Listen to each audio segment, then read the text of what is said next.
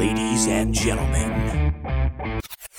Listen up, Flatnut. This is Jeff Jarrett. Hey, it's the hardcore legend Mick Foley. This is Interstate Roberts. Hey, this is Cody Rhodes. Hey, what's up, players? This is Teddy Long. I'm WWE Hall of Famer Hacksaw Jim Duggan, and you're listening to Wrestling with Ideas.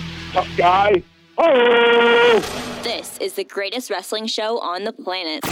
Taking you through the crazy world of Monday Night Raw and SmackDown Live are your rambunctious hosts, the man they call Gibby, Zach McGibbon, the beast from BC, Alec Miske, the man, the myth, the legend, McGuire Forte, and primetime Josh Primo.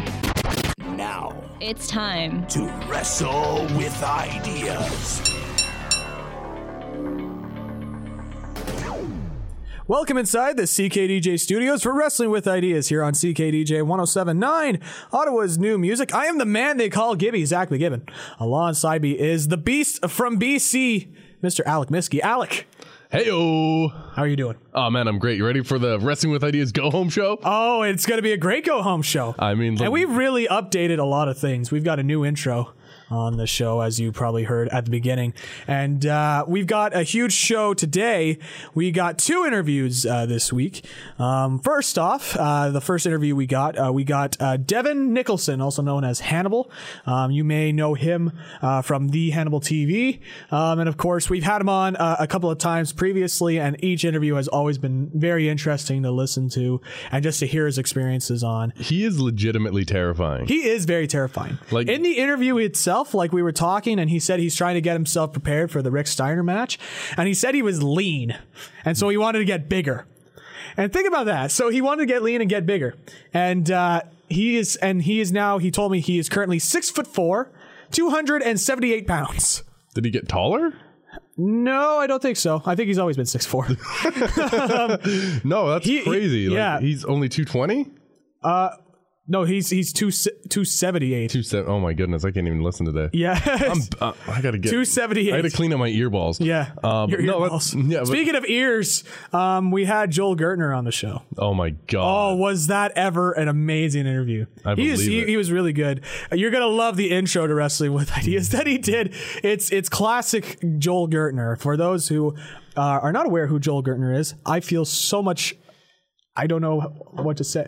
I kind of feel depressed if they don't know who Joel Gertner is. Because Gertner is one of the most underrated managers in the history of pro wrestling, in my opinion. Oh, absolutely. He had the chance to manage the Dudley Boyz for ECW, and he also was in a feud with the network, back in 2000 when they were on TNN. And it was a very interesting interview. He goes through how he joined ECW, which was amazing because it's classic Paul Heyman. You know what I mean? Like, and you'll definitely listen to it when that goes over the air. And but yes, you definitely want to listen to that interview. It's fantastic. So it's a double whammy of interviews, and it's just going to keep on getting better because next week we got Rick Steiner. I know, that's amazing. Next week is Rick Steiner, and that one is going to be awesome. I'm going to ask him a ton of questions. As of recording, actually, we're getting the interview set to go very soon. But as of this recording, I'm just so excited for this Rick Steiner interview, and because the Steiner brothers tag team, one of my favorite tag teams. Oh, and they were the best, especially in like the late '80s when they were just on fire. And what were late '80s, early '90s. Mid-Atlantic. Yeah, Mid-Atlantic, and then WCW later on. They were like a staple, like of what WCW was able to create. Yeah, I'm just really surprised that Rick Steiner never kind of reached the same level that Scott did. I know, because at the time, people thought that Rick was the more charismatic one. Even then, he was the better worker. Yeah. And I mean, obviously, they were both really good workers back then. Oh, yeah, no, time. It's not a slight at Scott. Scott was still one of like the best in-ring workers at the time. And arguably the worst person on the microphone, but still the most entertaining. Yes. Because nobody knows what's to know. Everybody wants to know. I am a huge fan of the Steiner brothers, so I'm super excited to be talking to Rick. And that'll be a great interview, so you'll definitely want to do that in next week. We just got some good stuff lined up for the next couple lot happening. Because let's face it, Raw has not been supplying us with that much great stuff, and we're still waiting on getting our SmackDown live reviews are set to go. We're just getting that audio sort of recorded. It's kind of bad when we stop kind of looking at what's happening in the product and we just realize there's a lot going wrong with the product, especially on Raw this week. Yeah, let's just because again, this was the go home show, but there really wasn't much to take away from it because we had a free match. Yeah, the Cesaro Sheamus versus New Day. Yeah, so Cesaro and Sheamus won, so that means that they're going to lose at Hell in a Cell. Yep. Stands to reason. Yep, and 50-50 booking. Oh, absolutely. And Seth Rollins won. Yeah, he beat Jericho and Owens. So that's a loss at Hell in a Cell. That's a loss at Hell in a Cell. I will be very shocked if he wins the title. He takes the title off of Owens. But then again, you never know. Maybe Jericho screws him over, and then Jericho. But apparently Jericho's leaving after Hell in a Cell, which is really disappointing because I want him to stick around for Survivor Series, and then do the whole breakup thing, and then go on tour with Fozzy or Fonzie or whatever. Like kind of like break up the bromance he has with his fellow Canuck. Yeah. It's that's exactly what I want them to do.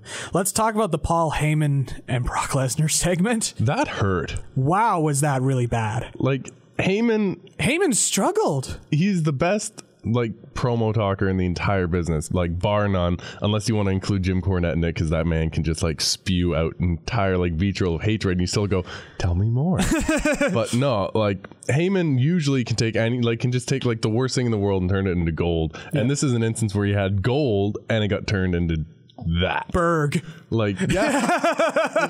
well done. It was literally he was the Titanic and then he hit the Goldberg.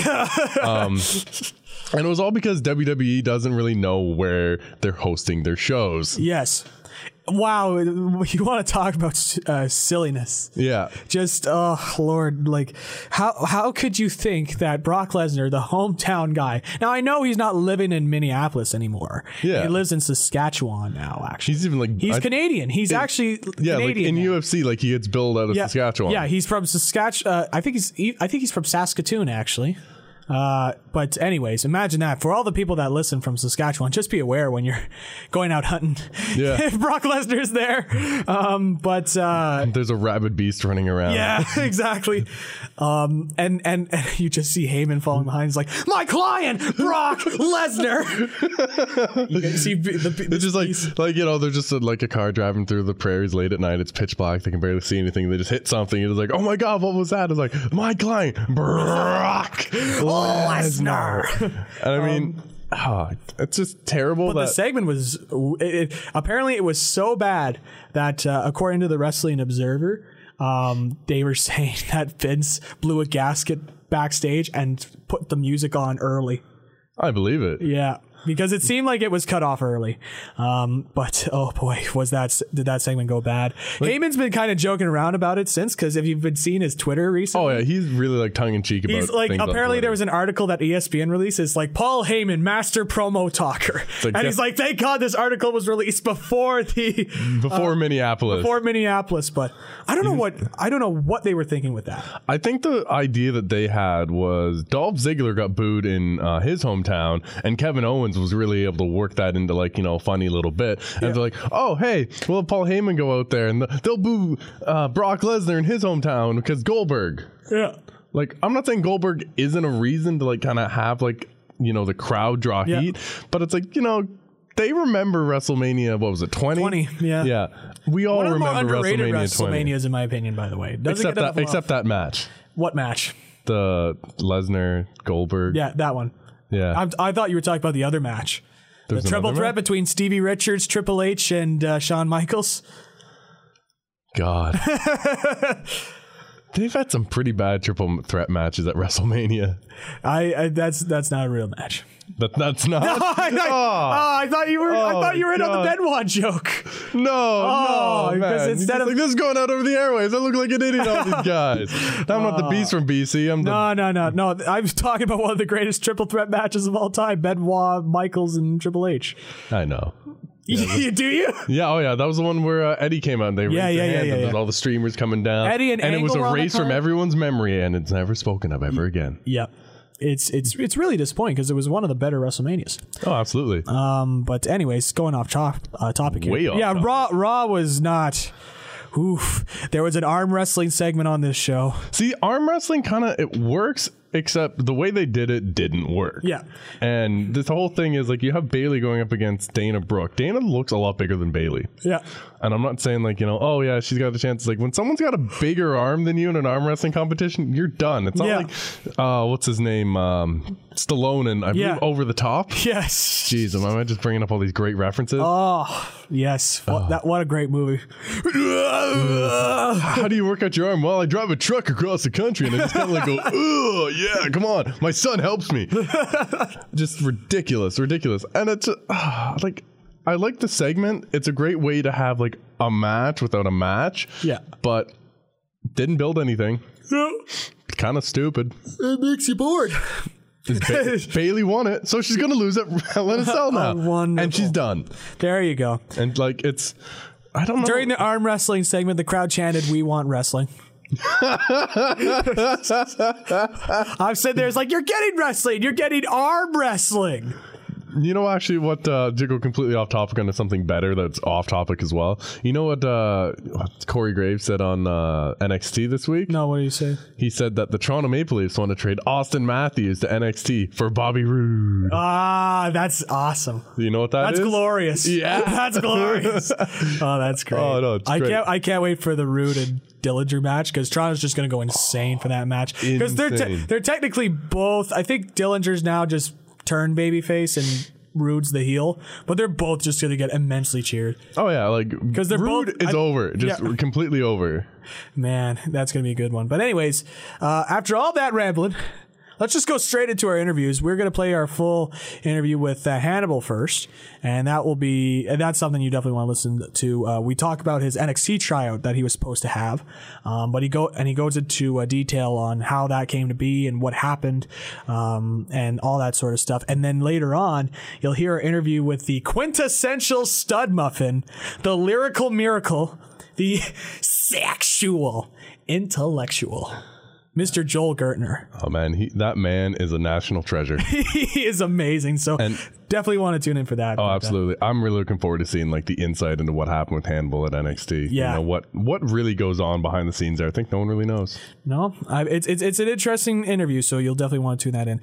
But until then, keep on listening to Wrestling with Ideas here on CKDJ 107.9, Ottawa's new music. This is Hannibal, the Death Dealer, and you are listening to Wrestling with Ideas.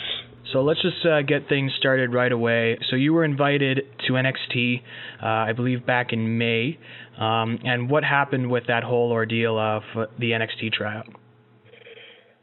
That was a bit of a interesting situation. It was an unfortunate situation because actually last time I was on your show, I think or a couple of times ago, maybe I was talking about it. I had attended a tryout in front of Gerald Briscoe and Jim Ross back in 2014 in Iowa. And out of that, I was supposed to get an NXT tryout, but nothing came out of it. Then I attended a tryout in front of Ric Flair in 2015. And that seemed to go positive. Ric Flair said at that point that he was going to recommend me, actually 4 of us, but I was one of them, for NXT tryouts. Never heard back. So earlier this year, superstar Billy Graham, who's a friend of mine, close friend, who's actually under WWE Legends contract now, found me Gerald Briscoe's cell phone number and just basically said, why don't you call him and ask whatever happened, why didn't you get the tryout, because it seemed to go positive. So I basically called Gerald Briscoe up, and he said he didn't know what happened actually, but to send him some recent matches and recent pictures, and he would try to get me in the upcoming tryout. This was about February that I talked to Briscoe, and there was a tryout coming up in May. So I sent him a recent match and some pictures, and then he liked it, and he said he was going to recommend me for the May tryout. And for about 7 or 8 weeks, I was in contact with WWE, every week. I was actually accepted into this tryout that was happening in May. Sent my itinerary, sent my confirmation that I was in it and everything. And then just over a week before the tryout, on a Sunday night, around 10:30 at night, I got a email from Robert Gordon, who I guess is someone at WWE Talent Relations. I don't know. There's a rumor going around that he's not with Talent Relations anymore. So since then, he could have been released. But at that point, he was one of the Talent Relations people. He had been involved in this NXT tryout, going back and forth with me about me going, sending me information about it and stuff. But anyways, he sent me an email just saying that they were sorry for the confusion that they caused me, but I was no longer invited to the tryout. And that was it.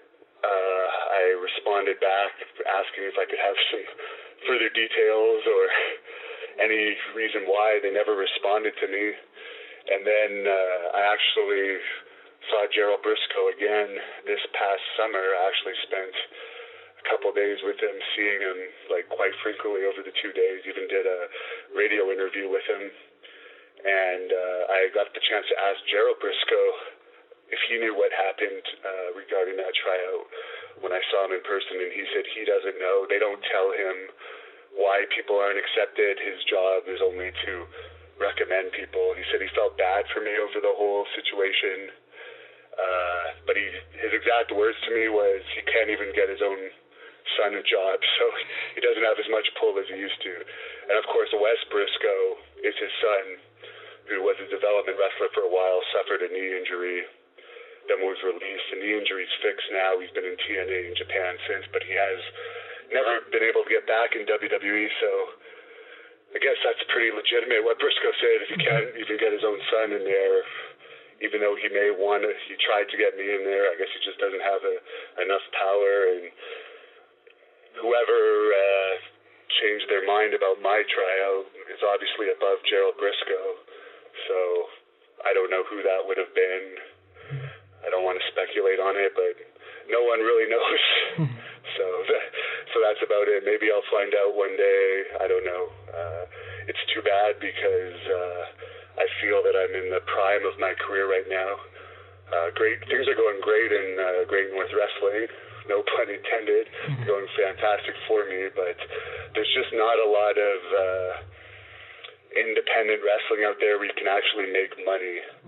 So WWE's and New Japan are pretty much the two places where you can actually make a decent living at pro wrestling in this world. And New Japan, they have a deal with Ring of Honor right now with WWE.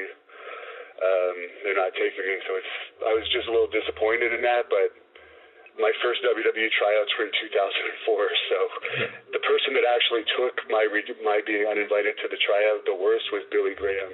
He took that very personally and was very upset over that because he had also written me a letter of recommendation to WWE during that time where I was supposed to be getting the tryout. So for them to uninvite me, he took that very personally. But for me, I was used to the rejection by then, so...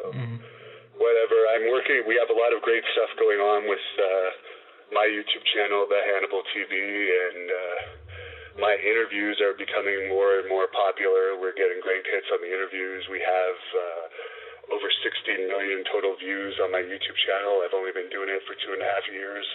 Over 25,000 subscribers. It's growing literally on a daily basis.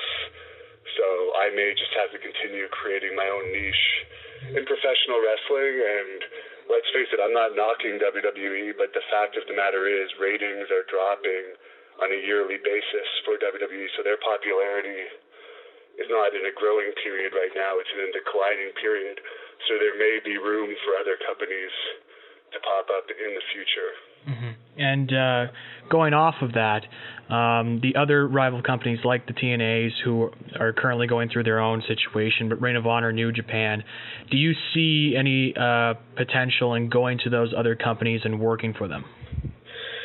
The TNA is pretty much finished from what I understand, but they're holding on by just a grasp, but it's not a good environment there, and they certainly don't have the money to be buying Canadians work visas, and that's the other thing. If you're going to work for an American wrestling company like Ring of Honor or even TNA, that's one disadvantage you have as a Canadian, because say they want to hire you, you can't just start with them. You have to go through a work visa application process, which can take numerous months, and then the work visas cost money. So you already have one strike against you as a Canadian for companies like that, because they can't just bring you right on board. You have to go through that process. Your flights are more expensive, etc. So I couldn't really see myself in Ring of Honor. I just don't think it's my style of wrestling. For New Japan, I think I will eventually be in New Japan. They have the deal right now where they're using Ring of Honor talent. Unfortunately, from what I understand and what I've been told by reliable sources, pretty much every other company in Japan right now, if you're from North America, you have to pay for your own plane ticket if you want to wrestle there. I don't want to do that. I don't want to wrestle in Japan enough to pay for my own plane ticket and work for the smaller companies and build my name. So I think the way that I will eventually get to a big company like New Japan will be just building my name here as it has been growing, getting more popular on a worldwide basis, having bigger matches, and then eventually there'll just be a demand for me to be there. But there's not many wrestlers alive that are in their prime today like I am, that have worked with Terry Funk, who's a legend in Japan, that have worked many matches with Abdullah the Butcher, who was also a legend in Japan. So I'm also a very big guy. I'm around 278 pounds right now, 6'4". They don't really have too many big guys in Japan right now that are foreigners like they used to. Like Michael Elgin, he's a good 6-7 inches smaller than me from what I remember. When I met him a few times in the past, so they do need bigger guys. So we'll see what the future holds. But right now, as I said, I'm worried about growing my own channel. In 2017, I'm going to have a lot of big interviews coming up. I'm going to be attending the WrestleMania weekend in Orlando, getting interviews. I'm going to be attending the Cauliflower Alley Club weekend in Las Vegas. I'm going to be back to the Pro Wrestling Hall of Fame weekend in Waterloo, Iowa, getting more interviews and just growing my own channel. And that's mainly my concern. And I have I have two big matches coming up. Speaking of Japanese legends, Rick Steiner, who's a 10-time World Tag Team Champion, I'm wrestling him the next Saturday night, November 5th, in Hawkesbury, which is going to be the biggest Great North Wrestling event in many years as far as star power goes. And Rick Steiner holds the record for the fastest pin as an amateur wrestler in University of Michigan history in 10 seconds. So this guy is a very dangerous opponent, and he is a legend in Japan. The Steiner brothers were huge in Japan. And then the next day, I'm wrestling for a company called CPW International in Windsor, Quebec, which is just outside of Sherbrooke, against West Briscoe. West Briscoe is also going to be on the November 5th card in Hawkesbury against Nathan Banner, who is a former Pro Wrestling 01 Japan wrestler. They're going to be in its best 2 or 3 falls match for Great North Wrestling. But I am wrestling with West Briscoe the next night in Windsor, Quebec, and West Briscoe has wrestled for New Japan and TNA. So as far as Japan goes, I'm going to be wrestling 2 former New Japan Pro Wrestling wrestlers in my next 2 matches coming up. And I think you'll see me against more Japanese wrestling wrestlers in the future for sure, because I wrestle a style that's very similar to the Japanese wrestling style. So I think that's what you can expect out of me. Perfect. And more information on that before I finish for anyone interested in the Star Stampede event. If you go to greatnorthwrestling.ca, all the information on Star Stampede is there. I know this radio station is in Ottawa. Hawkesbury is only about a 45-minute drive from Ottawa. It's right between Ottawa and Montreal. They have a nice arena there. It's a great town for wrestling. Great North Wrestling has been coming there since 2007. So we're really excited about that. And for our Ottawa fans, we're actually going to be back in Ottawa on May the 6th and August the 5th at the Earl Armstrong Arena in 2017. So we had a great crowd in Ottawa for our event last May. I took on Nathan Banner on that event, and that was a really tough match, but the crowd was really hot. We had nearly 500 people for that event, and it was such a success that we're going to go back twice next year. Awesome. And one last question on the WWE front. How much more do you think you're going to pursue going after that NXT tryout for WWE? As I said, to be honest, that was a situation where Billy was helping me, and I wasn't actually even pursuing it at that point. It was just a situation where Billy thought he could help me. So he suggested that I do it, so I did it. But I'm doing just fine on my own, and I actually think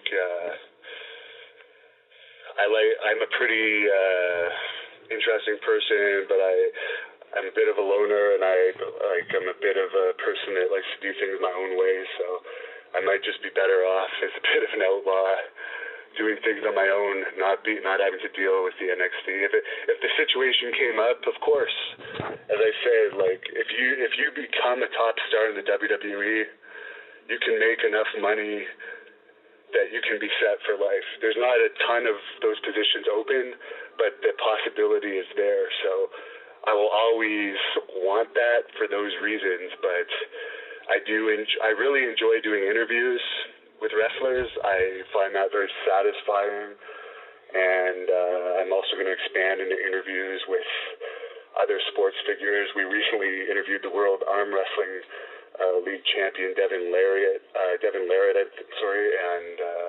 I've interviewed Evander Holyfield in the past, Lou Ferrigno. So I think we're going to continue expanding the interviews, but also I'm doing acting. I'm getting acting gigs here and there, and I actually enjoy acting just as much as I do wrestling. So it's not like it was for me 6 or 7 years ago, where my whole life revolved around getting a WWE contract. Now I realize that there's other things in life beyond that, and the product now, I'm not insulting it. There are fans of it, but I'm not a fan of the current product, so it's not like it's something I'm a fan of. When I wanted to be a wrestler growing up, I was a massive fan of the product. I was a fan of Ric Flair, Macho Man, The Undertaker. There are still good matches here and there, and some things that interested me, but I'm not the biggest fan of the product, so it's not like the be-all, end-all for me anymore. I'll find other ways to be happy in my life. Mm-hmm. And let's go on to Great North Wrestling, what you've been working on. Well, where do you see the development of that promotion going, especially with the big 2017 planned? Well, 2017 is actually going to be our 10-year anniversary, which is pretty impressive. We've put on well over 100 shows in 10 years, so that's an accomplishment. I think what you can see for Great North Wrestling is we're going to continue cutting the fat from Great North Wrestling and putting on more from top to bottom of the card, higher quality events. You look at this next event, Star Stampede. You have me against Rick Steiner. You have Wes Briscoe against Nathan Banner. You have La Resistance, both of them were WWE Tag Team Champions multiple times, Rene Dupree and Sylvain Grenier. Our women's division is growing and getting very popular. Lady Yasmin is our most popular female right now, but at Star Stampede, she's wrestling Stephanie St. Clair, who I understand is the top female wrestler in Quebec right now. So I think what you're going to see from Great North Wrestling in the future is our women's division growing. I think you may see in 2017 2 to 3 women's matches per event, because the fans really like the women's matches, and women's wrestling is very popular right now. So you're going to see more women's matches and higher quality cards from top to bottom, and you may see us getting into pay-per-views, because the interesting thing about Great North Wrestling, if you look at our YouTube demographics, our third most popular place where we are is Canada. Our most popular place for Great North Wrestling is the United States. The second is the United Kingdom. Canada's third. So I think by us expanding to pay-per-views, that will be good more for us on a worldwide scale. So I think that's what you're going to see more from us in the future. Better overall quality cards, bringing in more wrestlers that are known as great performers worldwide, and stacking the cards a bit more, and possibly getting into pay-per-views. Mm-hmm. Awesome. And going off of Great North Wrestling, the extension of that, the Hannibal TV, where do you see that YouTube channel growing? Because as you mentioned, it's growing daily, and we're seeing just big increases on that channel. Where do you see that channel taking you going into 2017? Well, what I would like for that channel, and we've already been doing this a bit with other companies, is I hope that it is the official YouTube channel of Great North Wrestling, but we put on wrestling matches from numerous companies on that channel. So I hope that in the future we continue to not only events, other high-quality wrestling events and matches, as let's say if I'm traveling to a location to get a bunch of interviews, if we're allowed to film a big show in one of those locations while I'm there doing the interviews and posting it on the Hannibal TV, I think that'll be good. And definitely just bigger and bigger interviews. We're going to be getting a shoot interview with Terry Funk in the new year. I'm not going to reveal my list of everyone I want to get in 2017, but there's a lot of big names that I want to get on there.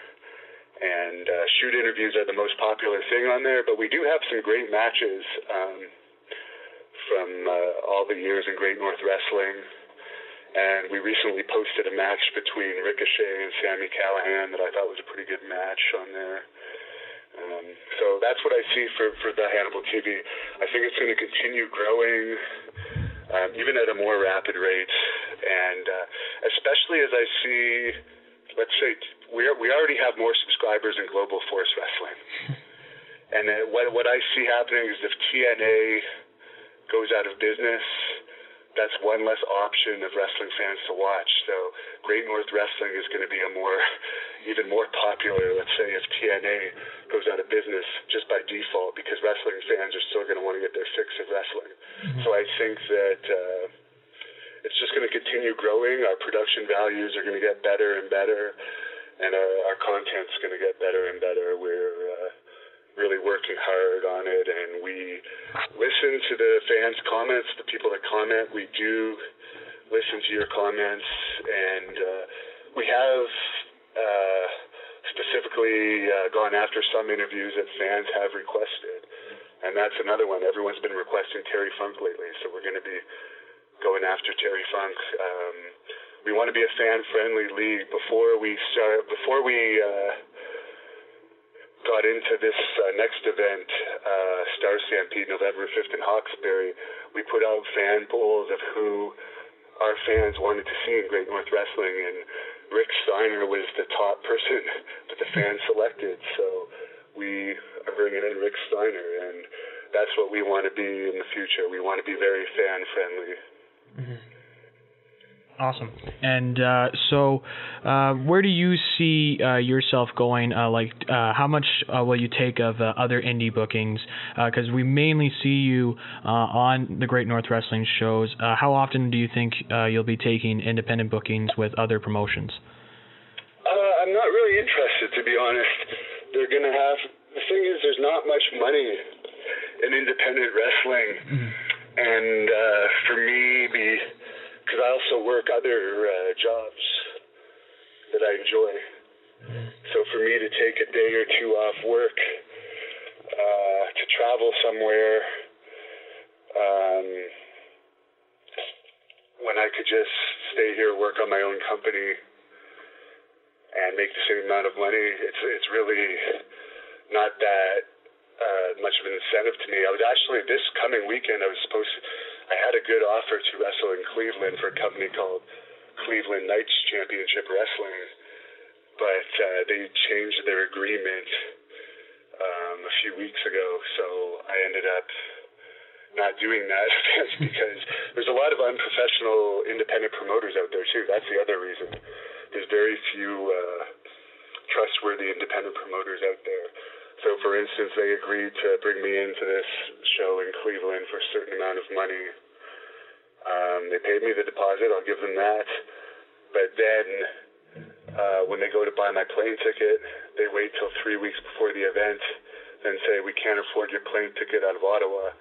You're going to have to drive to Montreal, fly from Montreal to Cleveland. And it's like, I'm not going to drive 2 hours from Ottawa to Montreal, pay for airport parking, then fly to your show, then drive back. So it's just dealing with stuff like that.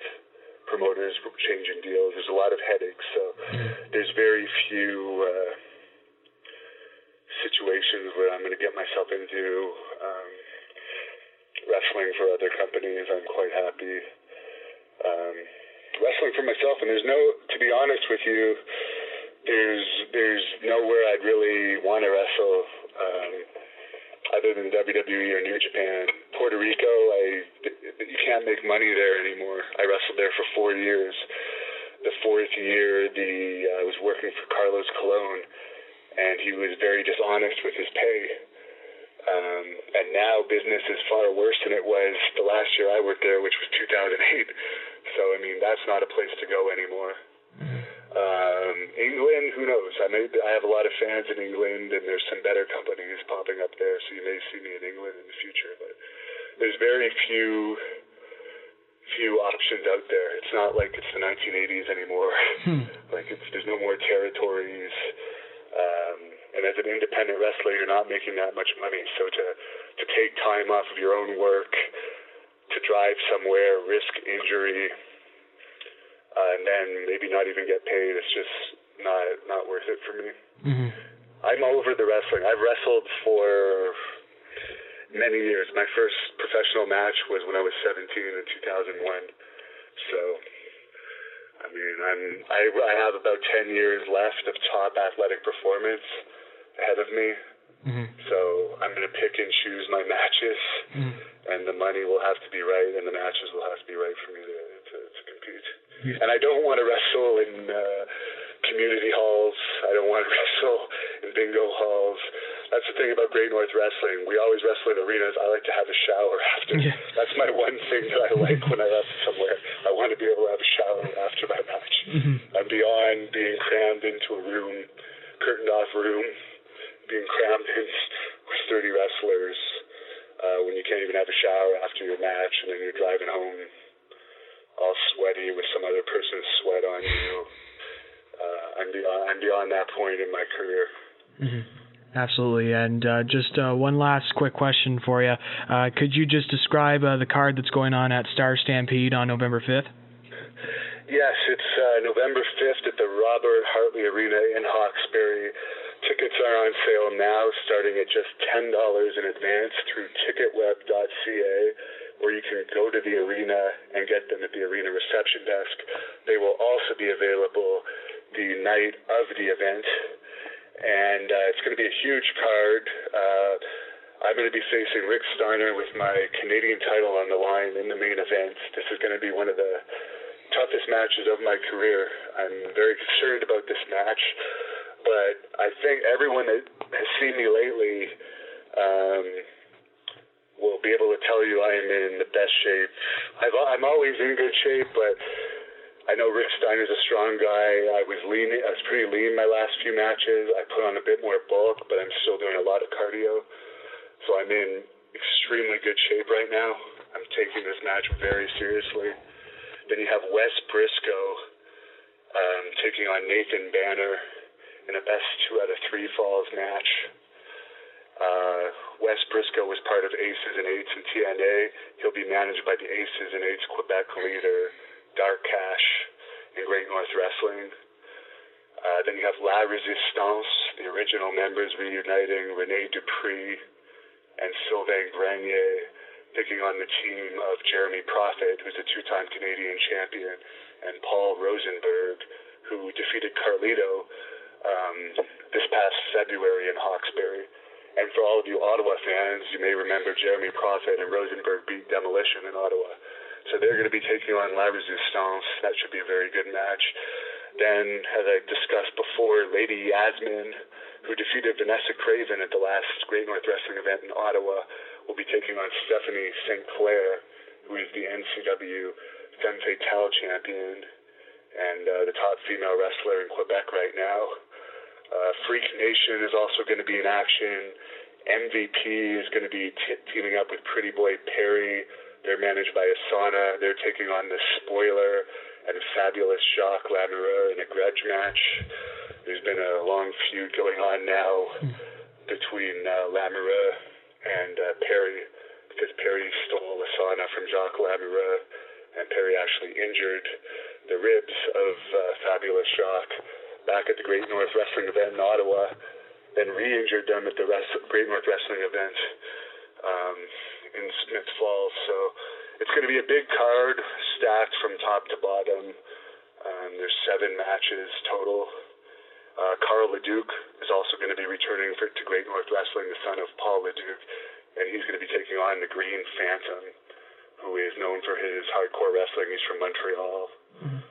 So that's also going to be a very good match. So as I said, GreatNorthWrestling.ca has all the information. TicketWeb.ca or the arena has tickets. They do serve alcohol at the Robert Hartley Arena. So it's going to be a great event, and it's going to be our last event of 2017. Our next event that we have booked officially is going to be May 6th in Ottawa, but there probably is going to be another event between Hawkesbury and there.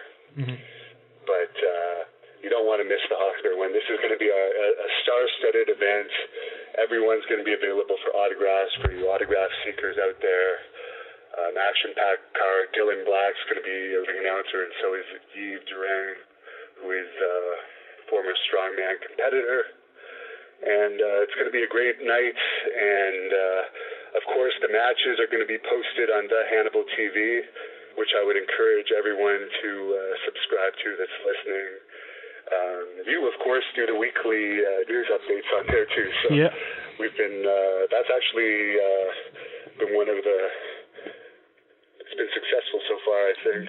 People have enjoyed getting the weekly news updates. So the Hannibal TV, not only do we post matches, but we post shoot interviews, and we're now posting news updates every week or so for all the latest news from the world of professional wrestling, not just Great North Wrestling, but WWE and TNA for as long as TNA's remaining around. But yes, it is sad that some wrestlers will be losing their jobs, but let's face the facts here. That's been a terrible product for years now, pretty much unwatchable product, and so much weird and bizarre stuff has happened with TNA. They're now in debt in the millions, so it's time that someone just pulls a plug on it, and maybe a new company will rise from the ashes, but someone needs to put that company to rest. Absolutely. So thanks again for the interview, and I'll see you on Hawkesbury on Saturday. All right, thanks a lot. Well, it is I, the lyrical miracle, the sexual, intellectual, the cunning linguist, and the quintessential stud muffin, Joel Gertner. And you are listening to Wrestling with Ideas. Keep listening and have yourself an eargasm. Welcome back inside the CKDJ studios for Wrestling with Ideas here on CKDJ 107.9, Ottawa's new music. On the line with me, he goes by many nicknames. He's been known as the Lyrical Miracle. He's been known as the Sexual Intellectual. He's also been known as the Quintessential Stud Muffin. On the line with me is Joel Gertner. Joel, how are you doing, my man? I'm doing well, Zach. Thank you. Thanks for having me. Yeah, it's great to have you on, my friend. And let's just go straight into your time in ECW. How did you initially join that promotion? Yeah, I mean, they had a great buzz, and I'd been following them kind of as the fan that kind of watches whatever they can on TV and, follows it in newsletters, magazines, radio shows just like this, that kind of thing. And I was up at college at the time. I started there in 93, and that's when ECW was new. It had just started in, 92, and it really kind of started getting its footing in 93. In 95, while I was about halfway through with college or 3 years in or whatever it was, I had gone to one or two shows, and I found myself at one show in Philadelphia, and I was actually hanging out with friends at the hotel bar after the show. I ran into Paul Heyman, and I figured, if I'm going to ask for a job, it's, this is it right here. It's not ham-fisted. It's not contrived. It's not creating a situation where I'm running into the guy. I'm actually just running into the guy. And I wound up giving, believe it or not, they call it now in business an elevator pitch. And I actually gave my elevator pitch outside an actual elevator in the lobby of the hotel. And I had no idea it was called an elevator at the pitch at the time. But I just introduced myself, basically, who I was, what I had done in the business so far, which wasn't much. It was about 4 years on the independent circuit and bootleg shows and that kind of thing. Mentioned a mutual friend that Paul and I had, and just essentially said, I go to Cornell. It's not so far away from a show that you have coming up in Middletown. It's not too close either, but not so far away. And I said, listen, I know that your ring announcers are Philadelphia-based, so I don't know if they're going to be going to Middletown or not. But if it would be the kind of thing where, you'd be last minute looking for somebody to fill in for them and do it, I'd be more than happy now to kind of volunteer, and I'd love to audition and that kind of thing. And I just basically asked for the gig. And Paul looked at me and he said, "You want it?" I was like, "Yeah." He said, "You got it. Be there by 5." Wow, that's amazing. And that turned into 5.5 years. Wow, that's amazing. So what was it like working with a guy like Paul Heyman? We've heard a bunch of stuff about him being this creative genius and just always working on ECW. How would you describe your relationship with Paul? Yeah, for me, he was a mentor. For me, he was absolutely a creative, dynamo, like a creative, almost like Ricochet Rabbit, just kind of like nonstop.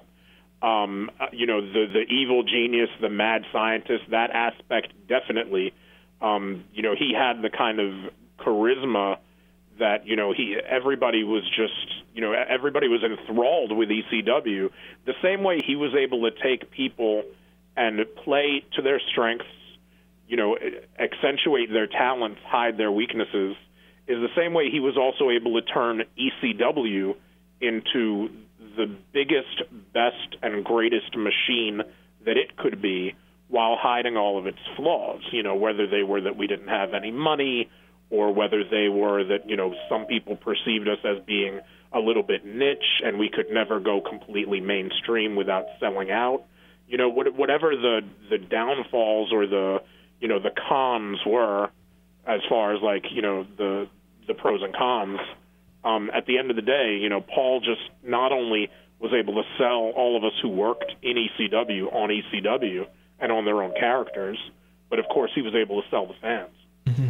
And how did your character of Joel Gertner develop in ECW, and how much creative control did you have over your character during that time? I had more than probably anybody in their early 20s ever should. I was blessed. I came to see, going different places, that it's not like that always everywhere. But yeah, I had a good amount of creative input. And again, I treated that like the blessing that it was. I tried never to take that too much for granted. But yeah, I mean, the Gertnerisms, 98 out of 100 of them I came up with on my own. The well was probably suggested as something to say the first time around, because it just sounds like something a villainous, cartoonish heel might say. And then it picked up steam, so we ran with it.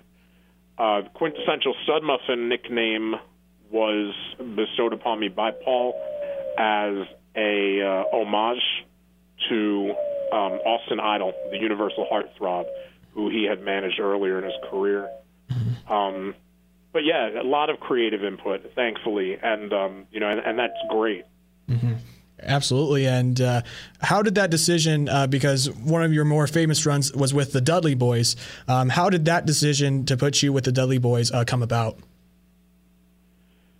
That I'm not 100% sure. I don't know that I was really ever privy to the kind of what the thought process was in putting us together.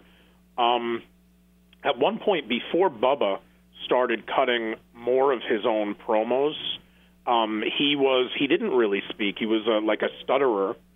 So I think initially it was just, how to give voice and give a mouthpiece to these people who are absolute heels, but not necessarily with anything they're doing on the mic.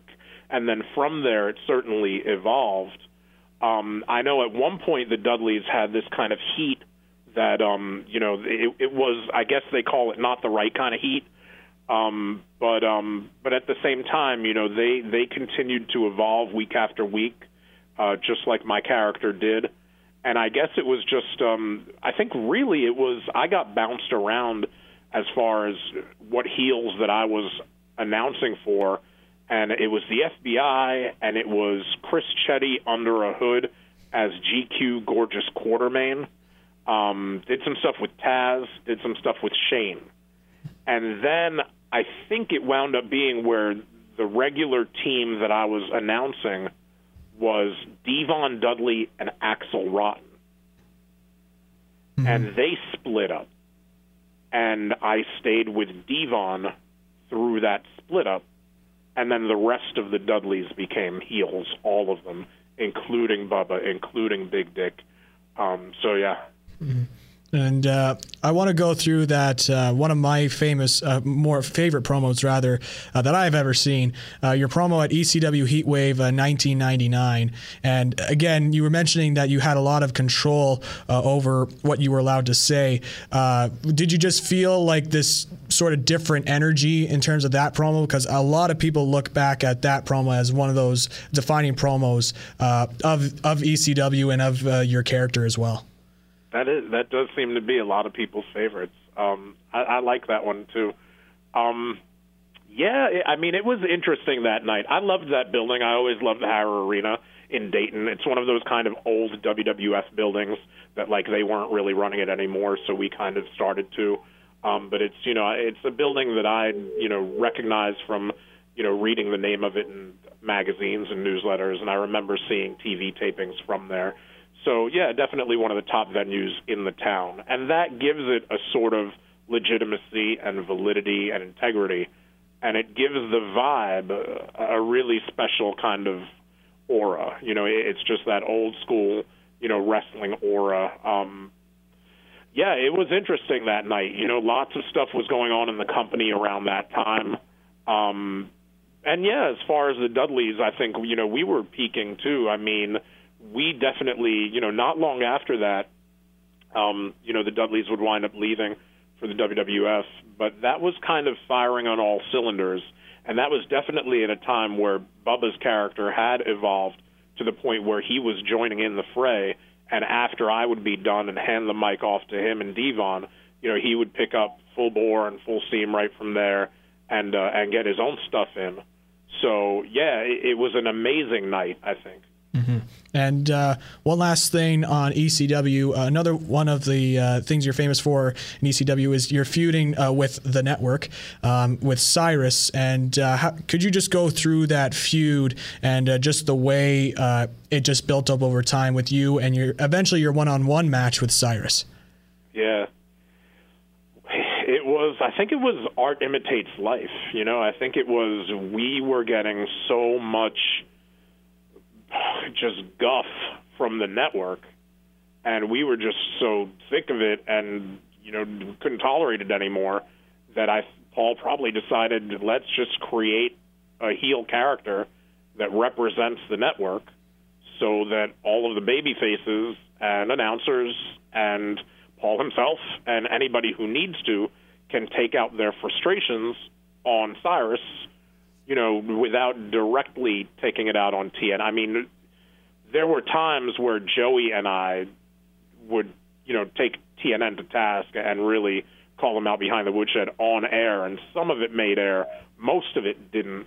There would be stuff that I or Paul said that would get censored, either the audio or whatever, or they'd run a crawl. I think for Paul, they ran a crawl saying this man obviously has been hit in the head too many times with steel chairs, which is, ironic, I guess, because whatever. But although he has in his career as a manager for many years before owning ECW. But, yeah, I mean, just, TNN was it was the thorn in our side.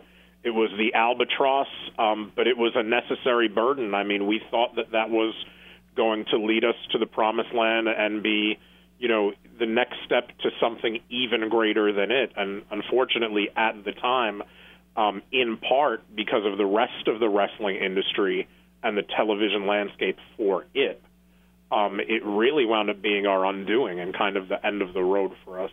Mm-hmm. And let's talk about after ECW. You made 2 appearances for TNA, and obviously we've been seeing the news of what's been transpiring with them. How would you describe your appearances with TNA and just the overall experience working there? Yeah, I wasn't there much. Yeah, my first time there was 2 different nights, one night for a taping and then a couple weeks later for the next one. And I think one of those was for 2 weekly pay-per-views, and the other might have been for 1. So I think it was like the first 3 episodes of weekly pay-per-view, and that was my whole run. And then I went back as a one-off for the ECW Hardcore Justice pay-per-view. So I was there 3 nights, and it was interesting. It was different. It was definitely more structured, compared to ECW in certain ways. At the time, I thought that it was probably a WCW-type feel, although I wouldn't be the best person to say that that's necessarily, universally true, because I didn't perform with WCW. But I thought comparing it to, like, the ECW system or the WCW or the WWE, it was probably WCW-esque. And at the time I wasn't used to that, and I thought that I could certainly adapt, and I think I could have. At the time that I stopped being used, I was never given a reason specifically. So I always thought it could have been that I took too much creative leeway and altered things a bit from the way they might have been, wanting to be intended. I thought it could have been that. Or if I'm not going to be so hard on myself, then it could be, at the time there was a little scenario going on around with Jay Hassman and Team Services, where TNA was being told that the number of pay-per-view buys that they were getting was way more than what was actually coming in. And they wound up very early on. That was the first point where they were kind of bleeding money. Mm-hmm. And a lot of people who were fly-ins, they stopped flying in. So I don't know if I fall into that category or kind of the first category where it just didn't really seem to gel and they didn't want to continue with me, or a combination, or neither. I have no idea. I only know I went up to Jerry Jarrett. I had actually moved to Nashville for about 3-4 months in an effort to not be a fly-in, but to be local so that they could just use me because I was in town. So I lived in Nashville for about 3-4 months and would visit at the shows. And at one of the shows, I asked Jerry Jarrett, what could I do to kind of get back booked, and what could I do to, start appearing with TNA again? And he looked at me and he said, time. Wow. And that was it. And that was it. And the time wound up being however many years it was, probably, 7 or 8 years, between 2003 or so, maybe 7.5 years, until the Summer of 10 pay-per-view. So it never really clicked with TNA, unfortunately. But, yeah, that's the story. I think the story is that I really don't know the story. And just one last quick question here. You made an appearance at ECW One Night Stand in 2005. How was that? How would you describe the energy in that building at the Hammerstein Ballroom? That was great. And the energy felt completely authentic. It felt like an ECW show produced by WWE, not like a WWE show with an ECW theme. It felt very ECW authentic, which was helped by the fact that that building was not only a WWF building going back to the very early inceptions of Monday Night Raw, but it was also our building too, because we did a number of shows there, TV tapings and pay-per-views, including our last 2 pay-per-views. So this kind of got to be the next of the last pay-per-views. But that show was a blast. We didn't know where it was leading. We didn't know that there'd be a sequel to it the next year and that would spin off into sci-fi. We just knew that, the rise and fall of ECW DVD had done really well. So there was a book as well written about ECW. So, somebody said, let's give it a chance as a theme pay-per-view. It'll probably, sell hopefully more buys than the average B show, which I'm sure it did. Thanks again, Joel, for the fantastic interview. And hey, hopefully you continue to have yourself a good week. Thank you, man. All right. You too, Zach. I appreciate it. He is one half of the legendary wrestling tag team, the Steiner Brothers. The guys were different. Everybody was worried about their position and job. He's known as a dog-faced gremlin. WCW was probably the best company to work for, being in the business back then. Rick Steiner will be on Wrestling with Ideas on November the 3rd at 6 p.m. for an exclusive interview. This is the show that lets the dogs loose. And that show is... Wrestling with Ideas. You have just listened to the greatest wrestling show on the planet. If you want to listen to older episodes of the show, including full interviews, make sure you check out Wrestling with Ideas on Podbean and on the Podbean app, or listen to us on our new SoundCloud page. We can also be found on iTunes, Stitcher Radio, TuneIn Radio, Player FM, and many more.